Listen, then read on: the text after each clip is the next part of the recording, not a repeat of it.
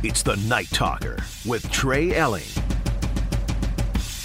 Coming up on episode number 70 of the Night Talker at 10:45, where are we at in society? Well, because we are in the middle of boat season here in Central Texas, I apparently need to give a PSA on a new social media challenge that is literally causing young people to jump to their deaths. At 10:30, looks like Jay Monahan isn't the only hypocritical scumbag on the PGA side in their dealings with the Saudis. At 10:15, that Alabama baseball coach got fired for illegally gambling because someone broke the first, second, and third rule of gambling with insider info. And coming up this segment, Big 12 Media Days kick off tomorrow, so we are talking some Longhorn football. I am your host, Trey Elling. Give me a follow on Twitter at Courtesy Wave, and do the same for ESPN Austin at 1027 ESPN. Big 12 Media Days commence tomorrow in, I say Dallas, technically it's Jerry World in Arlington, AT&T Stadium. It'll be 2 days chock full of fun conversations with Brett Yormark, the conference commissioner of the Big 12, of course, and plenty of players and coaches along the way. 4 new members of the Big 12 this year, bringing that total number to 14. 2 members, Texas and Oklahoma, of course, who are participating in their last Big 12 Media Days, with Oklahoma arriving on Thursday and Texas taking part tomorrow. I won't know for sure one way or the other, but hopefully I will bring you some Longhorn conversations as a major part of tomorrow night's show. This is an exciting time of year for me. I believe this is my 4th Big 12 Media Days to cover, and you never know what you're going to get, but typically it does involve getting to speak with interesting newsmakers from this conference. And it is a fascinating year for this conference as they are about to look drastically different really tomorrow with the 4 new members: BYU, Cincinnati, UCF, and Houston, of course. But also because of the fanfare surrounding Texas and Oklahoma moving to the SEC. And does the Big 12 make another move after that? I think at this point they have set themselves up as the 3rd strongest conference in college football. And that does mean something, by the way, because even though they are pretty far behind the SEC and Big 10, just in terms of talent from top to bottom and blue-blooded programs, if we're being completely honest about things, there is some jockeying going on right now between the Big 12, the ACC, which does still have Clemson, of course, and then also the Pac-12 limping its way along. And the Big 12 has done a great job under Brett Yormark's vision and actions of setting themselves up nicely for this next era of college football. That does, of course, include an expanded college football playoff. So because we are so close to Big 12 Media Days, I thought it would be a good idea to talk a little Texas Longhorn football. Specifically, CBS Sports releasing its Power 5 and conference coaching rankings heading into the 2023 season. Maybe asking yourself if you're a Longhorn fan, hearing such a list exists. Cool. Where is Steve Sarkisian?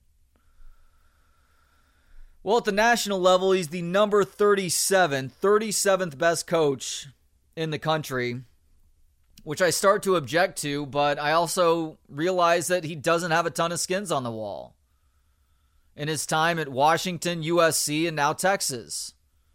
And CBS Sports has this to say about his 37th ranking. It remains to be seen if Sarkisian's tenure on the 40 acres will be a success. The Longhorns improved from a 5-7 mess in 2021 debut to an 8-5 finish in 2022. But that's far from reaching the threshold of Texas being back. There it is. Sarkisian is 59-47 all-time as a college coach and has yet to win more than 9 games in a season, a mark he hit at USC in 2014. So where does that leave him in the Big 12? Where is he ranked amongst Big 12 coaches right now? Well, he's very much middle of the pack.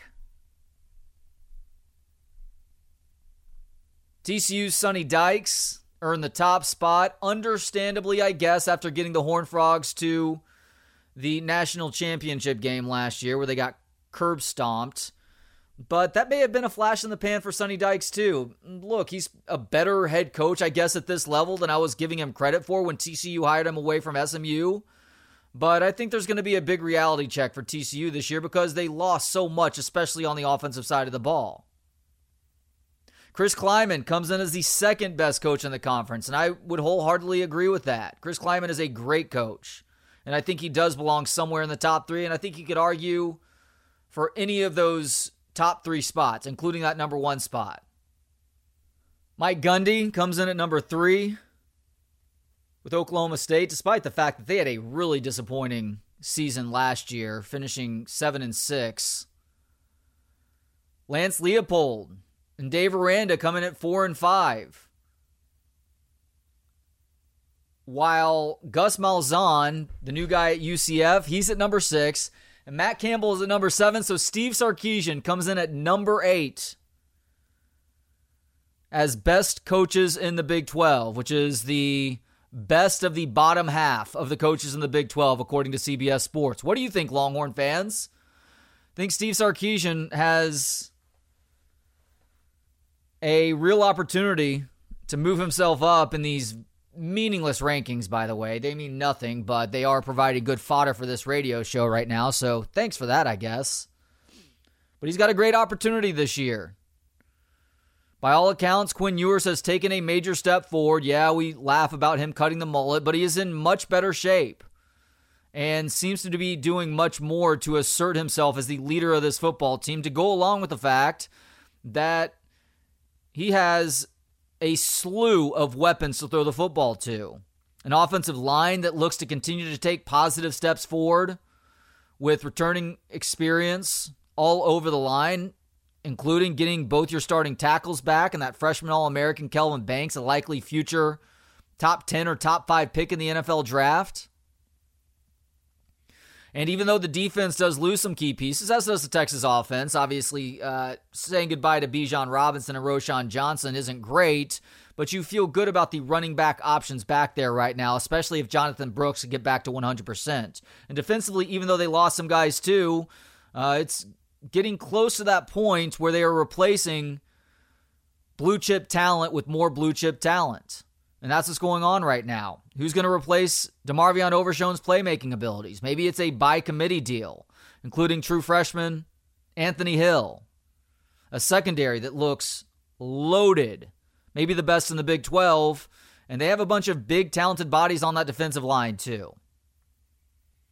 So my hope as a Longhorn fan, your hope, if you're listening right now as a Longhorn fan, is that Steve Sarkisian can buck the unfortunate trends that are in place with him as a head coach. I say at the Power 5 level. That's his only head coaching experience is the Power 5 level. Washington, USC, and now Texas. But to buck the trends that specifically have to do with how bad he is on the road in conference play and also how subpar he is against top 25 competition. It's been pointed out numerous times by now, but he loses 2 out of every 3 games in each of those situations.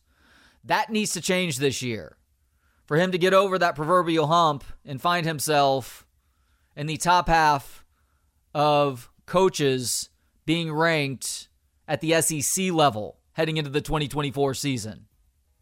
Yeah, it gets real serious real fast with Texas. So this needs to be a major ramp-up year for how much more difficult things become a season from now. All right, coming up, remember that Alabama baseball coach who got fired for betting on his own games? Yeah, well, somebody really screwed him in the process. He screwed himself, but somebody else screwed him too because they broke the first, second, and third rule of gambling with insider info. It's the Night Talker with Trey Elling.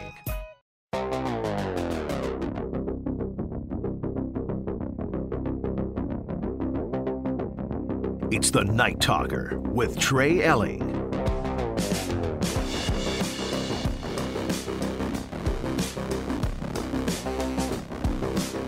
Alabama baseball coach Brad Bohannon was fired earlier this most recent season, in large part because he was providing insider info to someone who was betting on Alabama games.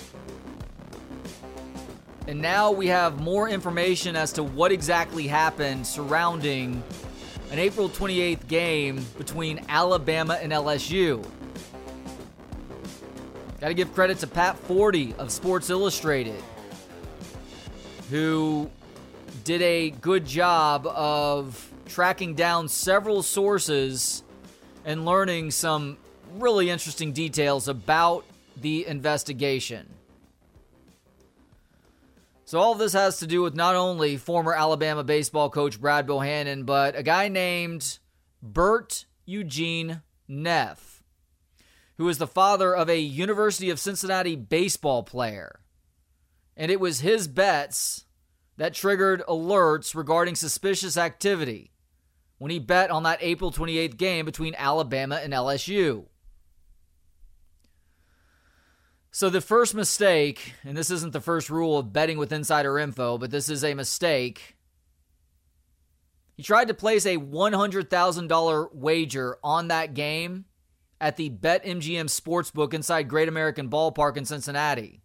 Here's the problem, though. You can't bet a huge amount like that with an otherwise pretty meaningless college baseball game at the end of April that doesn't have a whole lot of gambling traffic. That raises a colossal red flag. But unfortunately, Neff, after deciding to place this wager, goes on to do something much more stupid and something that you have to consider in that Fight Club set of rules that you just cannot do. Now, in Fight Club, of course, it's don't talk about Fight Club, rules 1 and 2. The first 3 rules of betting with insider info, Neff, you don't talk about the fact that you have inside information with anybody, but much less those taking the ticket. That's right, according to 40.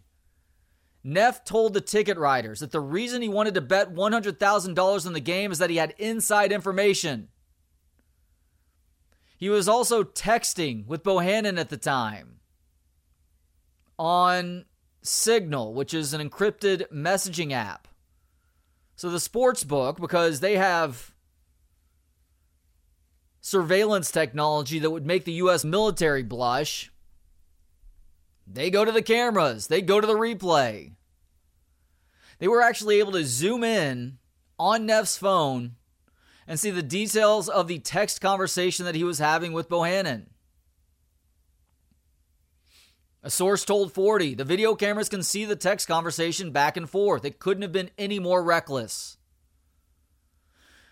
So what was the inside information that led him to placing $100,000 not on Alabama, but on LSU? Well, Bama had to scratch their ace starting pitcher, Luke Holman, due to back tightness.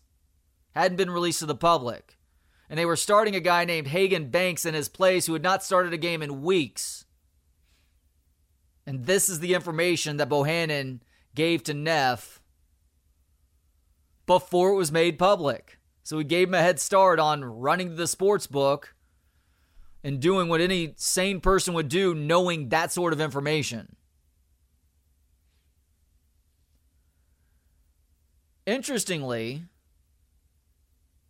and I don't think it matters that much, honestly, if you're providing insider information like that for the sake of somebody making a huge sum of money, you probably need to be done. But it is unclear whether Bohannon actually wagered on the game too. Maybe he didn't officially wager on the game, but you have no idea how Neff was going to split those winnings up.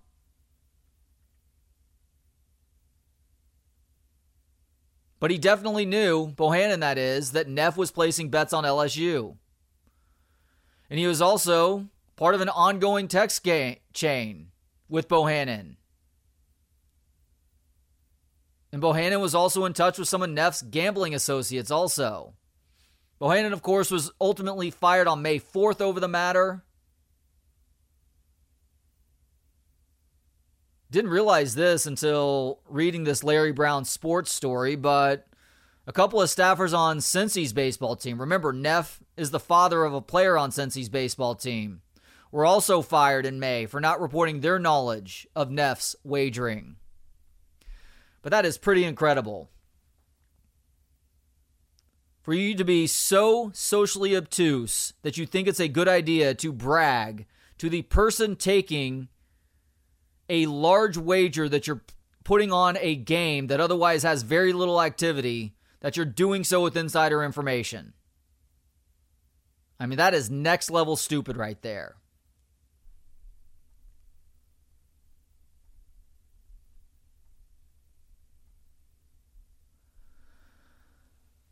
I don't necessarily describe this next guy as next level stupid. He is a complete scumbag and creep and criminal and sexual assaulter, and he is going to be rotting in jail for the rest of his life. Larry Nassar, who was convicted of sexually abusing female gymnasts over the course of decades. He is a predator in the truest sense of the word. Well, he's spending his remaining days incarcerated at the U.S. Penitentiary Coleman in Florida. And there was an altercation there on Sunday that left Nassar in a pretty serious condition in terms of his overall health. The situation is that there was a prison shank, and that prison shank got Larry Nassar 10 times, at least twice in the neck.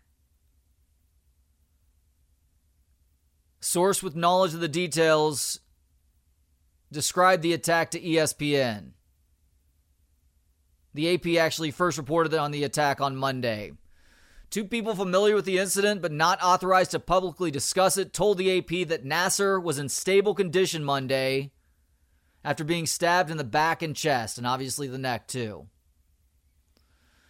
ESPN reached out to the Federal Bureau of Prisons, and they actually cited security concerns and not confirming the identity or health condition of any inmate, but noted, quote, "We can confirm on Sunday, July 9, 2023, at approximately 2:35 p.m., an inmate was assaulted at the U.S. Penitentiary Coleman II in Sumterville, Florida. Responding staff immediately initiated life-saving measures. Staff requested emergency medical services, and life-saving efforts continued. The inmate was transported by EMS to a local hospital for further treatment and evaluation. No other staff or inmates were injured, and the FBI has been notified of the incident." So, Nassar, who is now a year shy of 60, was sentenced to 60 years in jail in 2017 on child porn charges. In 2018, he was sentenced to an additional 40 to 175 years in prison for sexually assaulting gymnasts. And not that it matters, but it did include Olympic medalists. He received an additional 40 to 125 years later in 2018 after pleading guilty to additional counts of sexual assault in Eaton County, Michigan.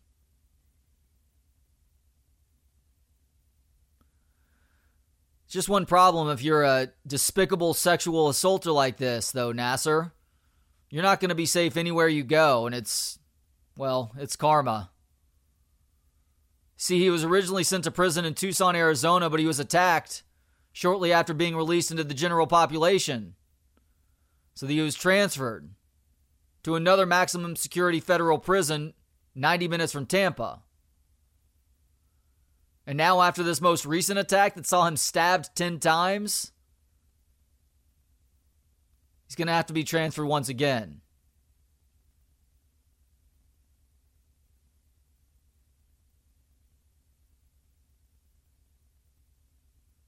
I don't necessarily feel happy about this, but I don't feel sad either. Like I said, it's karma. And human suffering is human suffering, but when we're talking about somebody that has inflicted such deep physical, sexual, and psychological harm to young girls and young women who trusted him medically to do the right thing, yeah, it's about as close as I can come to feeling some sense of joy over someone suffering so heinously. But this is the reality that you've created for yourself by being a predator, Nasser. Quick reminder before we hit the commercial break that the show will be at Jerry World the next couple of days for Big 12 Media Days. That does include hopefully having some conversations with Coach Sarkisian and some of the Texas players who will be at AT&T Stadium representing the Longhorns tomorrow. 7 schools tomorrow, 7 on Thursday. Oklahoma will be part of that Thursday group, and hopefully we will be bringing you some interesting conversations along the way. Coming up next, he's maybe not as big of a scumbag as Nasser, but Jay Monahan has taken off the burqa and is showing his face in public once again, and we have some interesting revelations with regards to some other scumbags on the PGA side as it pertains to this deal with the Saudis. It's the Night Talker with Trey Elling.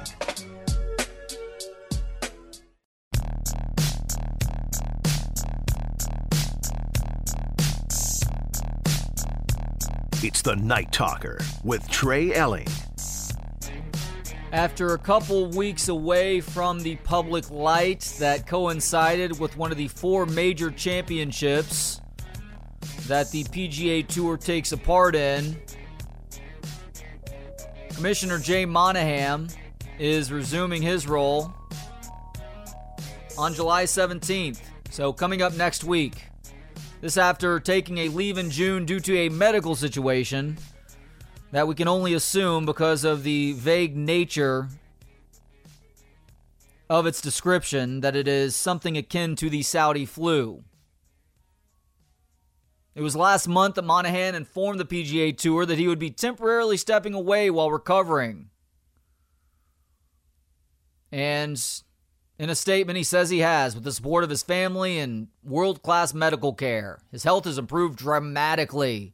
What a miracle, Jay Monahan. I know in the story Pinocchio's nose grew longer every time he was caught in a lie. Something like that happened with Jay Monahan, except like it made him feel more nauseous, sicker with himself for the BS that he was having to peddle to make himself seem like a human and something other than a complete hypocrite. Without he's gone about slamming the Live Golf Tour for taking blood money, that blood money from the Saudis, and how upset 9/11 families would be for them doing such things before we learned all this while he was trying to make deals himself and explaining these billion-dollar projects that have a chance to make the Saudis even more money in the process. Yeah, because that's what's happening. And that's what was happening. But now he's going to be back in the public eye, so all is well. Congratulations on no longer being sick with yourself, Monahan. Now, interestingly, we are learning more about just how this deal came to be because Congress is investigating the Saudi Public Investment Fund and the PGA Tour merger. The negotiations of this business deal involved a number of interesting things that includes ousting Live Chief Executive Greg Norman and also giving Tiger Woods and Rory McIlroy their own Live golf teams. That's right. Even though it's been sworn up and down since this deal was announced that it's not a merger between Live Golf And the PGA, it kind of is. And much more importantly, it is about the financing of the LIV Golf Tour that the PGA is now happily stuffing into their pockets. I say happily. There were plenty of players who were ticked off because they were completely deceived in the process by Monahan, and apparently others too. These documents were released earlier today in a hearing chaired by Senator Richard Blumenthal of Connecticut. The subcommittee is seeking to determine how the investment in golf by Saudi Arabia's public investment fund aligns with the kingdom's geopolitical interests. A lot of people refer to this as sports washing, where the Saudis are trying to get people to forget about some of the atrocities that the government has committed over time by investing heavily in these sports teams and sports organizations that people around the world love. Documents released Tuesday detail the roles of people on the Saudi side of negotiations, including Amanda Staveley, a British investment banker who helped broker a deal between the Saudis and Newcastle United, which the PIF now owns a major stake in. That's in the English Premier League, of course, as well as some others. But the part that folks will probably be the most interested in is a memo from Staveley's firm titled The Best of Both Worlds, which includes a proposal that Tiger Woods and Rory McIlroy would take ownership of LIV teams and that each of them would play 10 LIV events per year. Now, while that in and of itself doesn't necessarily prove that either Tiger or Rory knew what was going on, it doesn't, as a matter of fact. For those wondering, there is something else that at least let us in on the fact that Rory McIlroy knew a whole lot more than he was letting on. These documents also suggested that McIlroy met with Yasser Al-Rumayyan, the governor of Saudi Arabia's sovereign wealth fund, in Dubai in November. McIlroy, of course, has not publicly disclosed this meeting. So there's a good chance that Rory McIlroy knew exactly what was happening this entire time, even if plenty of others around him, players that is, did not. Now, how about Greg Norman, who clearly the PGA Tour does not care to have as part of their business dealings in any capacity? Well, a May 25th side letter to the framework of the agreement in place at the time, proposed by the PGA Tour, called for Greg Norman and Performance 54, which is a London-based marketing consultant group that took control of the LIV Golf League's management this season, to step down once the proposed partnership is finalized.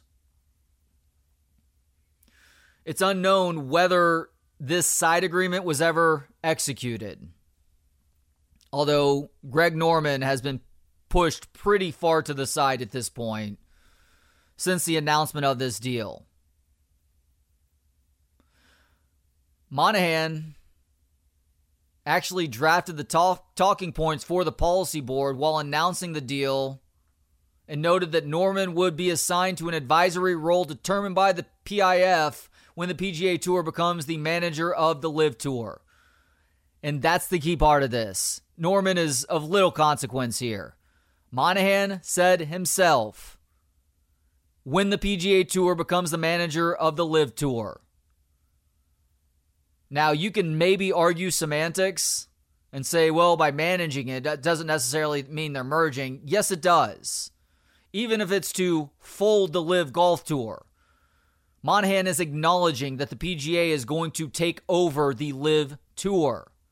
And the fact that they also suggested Tiger and Rory each have teams and compete in 10 events a year is another piece of evidence of just how shamelessly Jay Monahan has lied about all of this.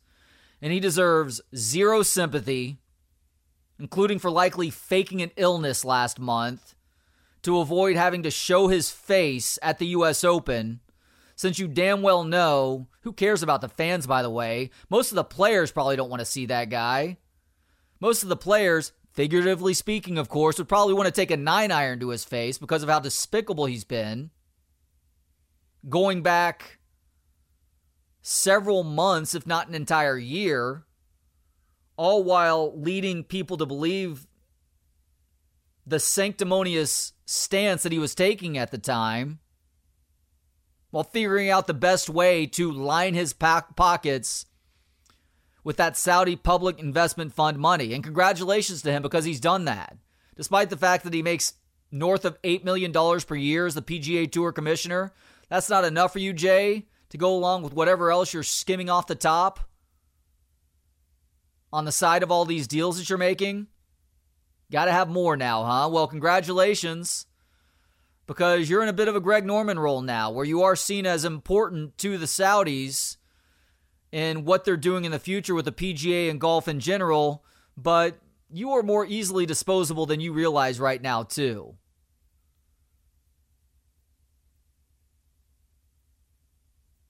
I truly feel for the guys on the PGA Tour who declined this money going back a year and a half, 2 years, whatever it was, thinking that the PGA had their backs, when the reality is the PGA, maybe not from the beginning, but going pretty far back, had plans to take that money too. And those dudes could have signed themselves up for generational wealth. The amount that certain dudes were making to join the LIV Golf Tour has set them up for life, whether or not they ever win another golf tournament. And that sure as heck takes a lot of pressure off of that grind.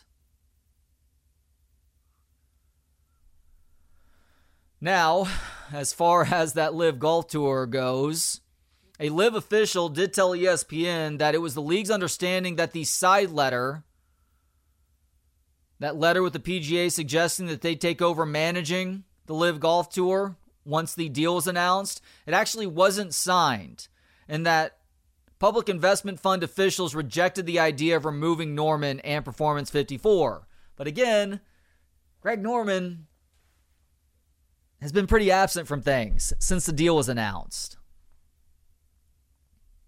And so here we are with the U.S. Department of Justice Antitrust Division and the U.S. Senate scrutinizing this deal to see just how legal it is, or if it's something that never comes to fruition. Because there's just a strange level of shadiness to it all. By the way, Adam Silver apparently addressed the possibility of a LIV-style takeover in the NBA. He says he doesn't foresee that happening. Actually, what he says is it's not going to happen on his watch for the foreseeable future. If that's the case, great. If it's not, well, we'll see what that means. Foreseeable future is somewhat ambiguous. All right, coming up, and where are we at in society? Got to give you people a warning about the latest stupid viral TikTok challenge that is literally costing young people their lives. Proving good things do happen on the radio after 10 p.m. It's the Night Talker with Trey Elling. It's the Night Talker with Trey Elling. Final segment of tonight's show means it's time for...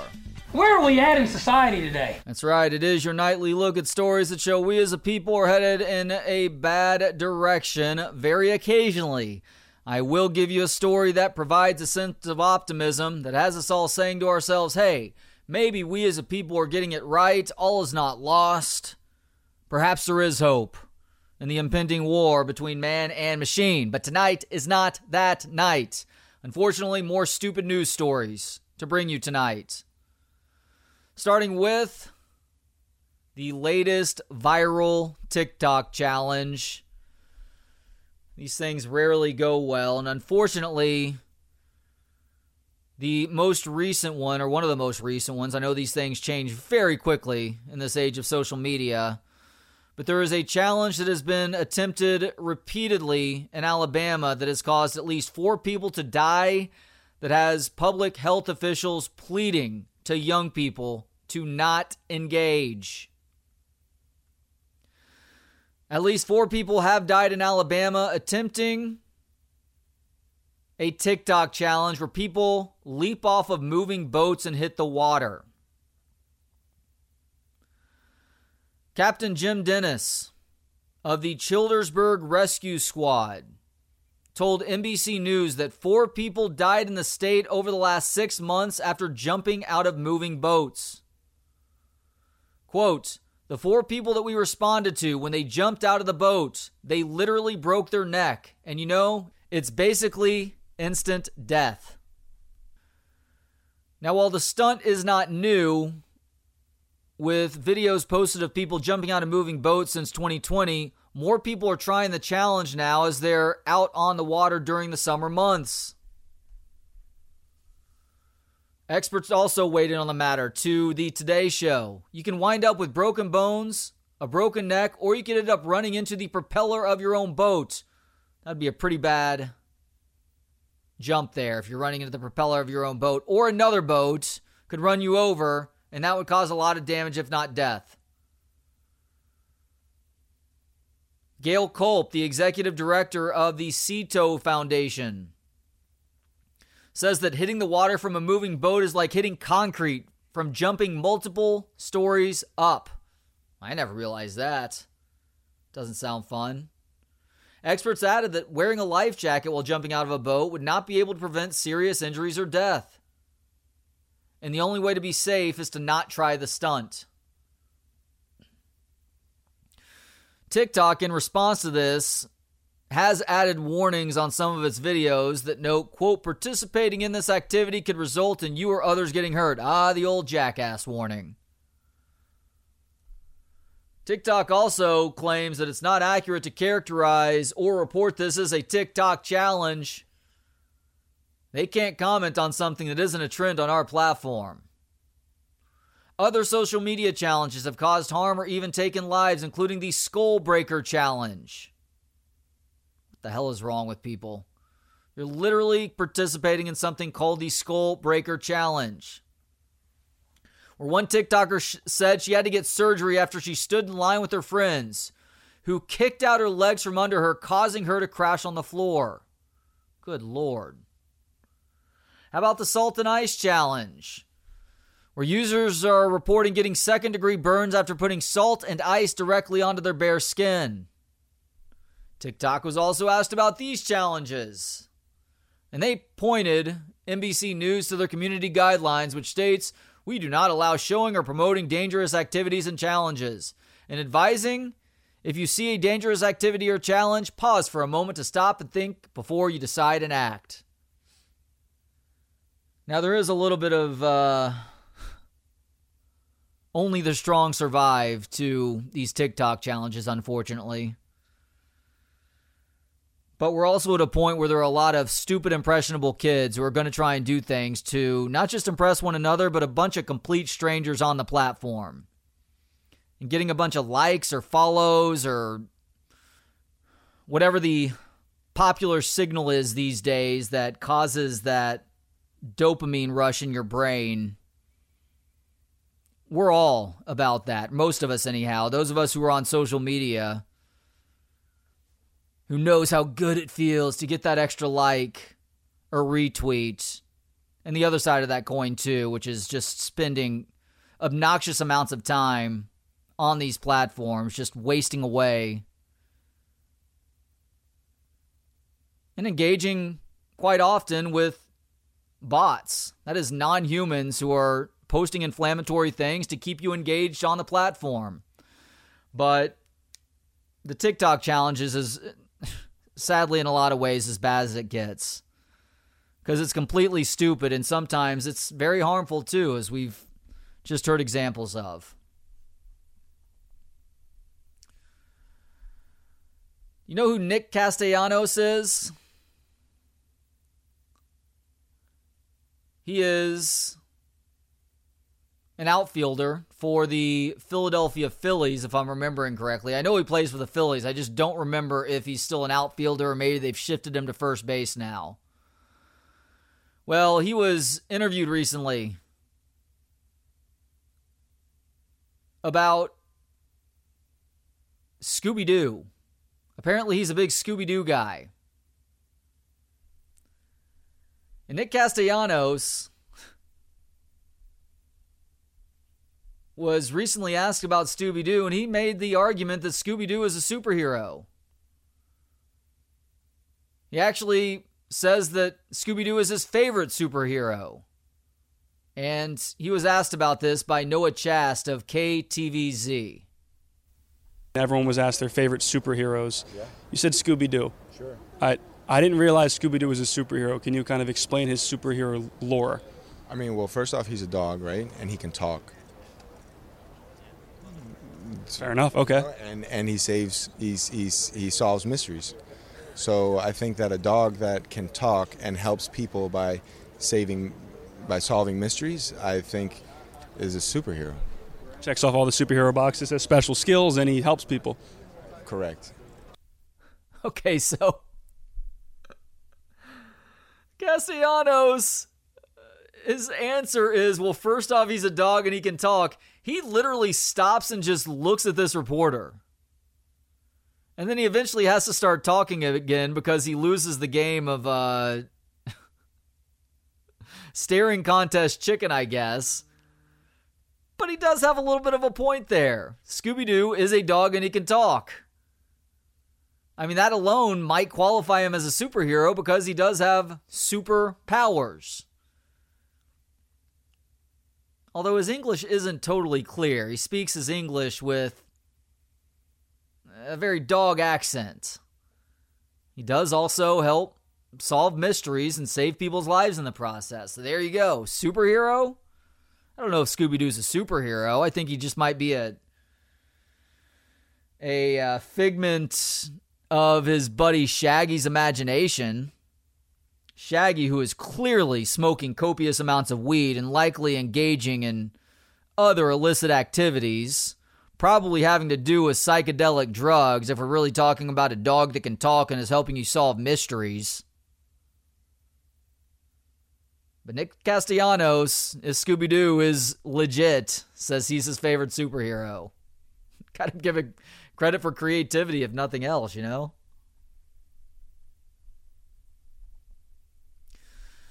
I have said for a long time that I would be okay with all performance-enhancing drugs legalized in professional sports. It's an unpopular take. I understand that. It's reckless. But if you legalize everything, then all of a sudden you take away the ability to cheat. And in a way, you might bring a lot of this research and science above the table to where guys aren't ingesting things that are going to be extremely harmful for them. Or if they do, they have a better grasp of those inherent risks. Well, somebody in Australia believes with me. That's because Aaron D'Souza, who is an entrepreneur in Australia, he wants to remake the Olympics, starting with renaming them the Enhanced Games, which would be a drug test-free sporting event that aims to reward a new, quote, roided-up class of athletes. And it's not a joke. D'Souza is president and founder of Enhanced Games, as well as the legal mind behind Peter Thiel's takedown of Gawker. He's actually been hyping up his plans to host the first event in 2024. He told the London Guardian that he had two famous athletes on board, but he has not said who just yet. His Roid Games will include 5 categories: track and field, swimming, weightlifting, gymnastics, and combat sports. Enhanced Games says it's fighting a battle for the soul of sports. The event's website accuses traditional athletic competitors like the Olympics of being anti-science and shaming enhanced athletes. So what do you think? You on board with the enhanced games? This is for our entertainment after all. And wouldn't you like to see everybody being able to maximize their physical potential? I know you say it's illegal now, but there are all sorts of concoctions that people take to help them perform. There's just certain concoctions they're not allowed to because it helps too much. What if we erase those rules? All right, that's it for another show. Thank you so much for listening. Join me tomorrow and Thursday. I will be at Big 12 Media Days in Jerry World in Arlington. In the meantime, have yourself a great rest of the night and sweet dreams. Proving good things do happen on the radio after 10 p.m. It's the Night Talker with Trey Allen.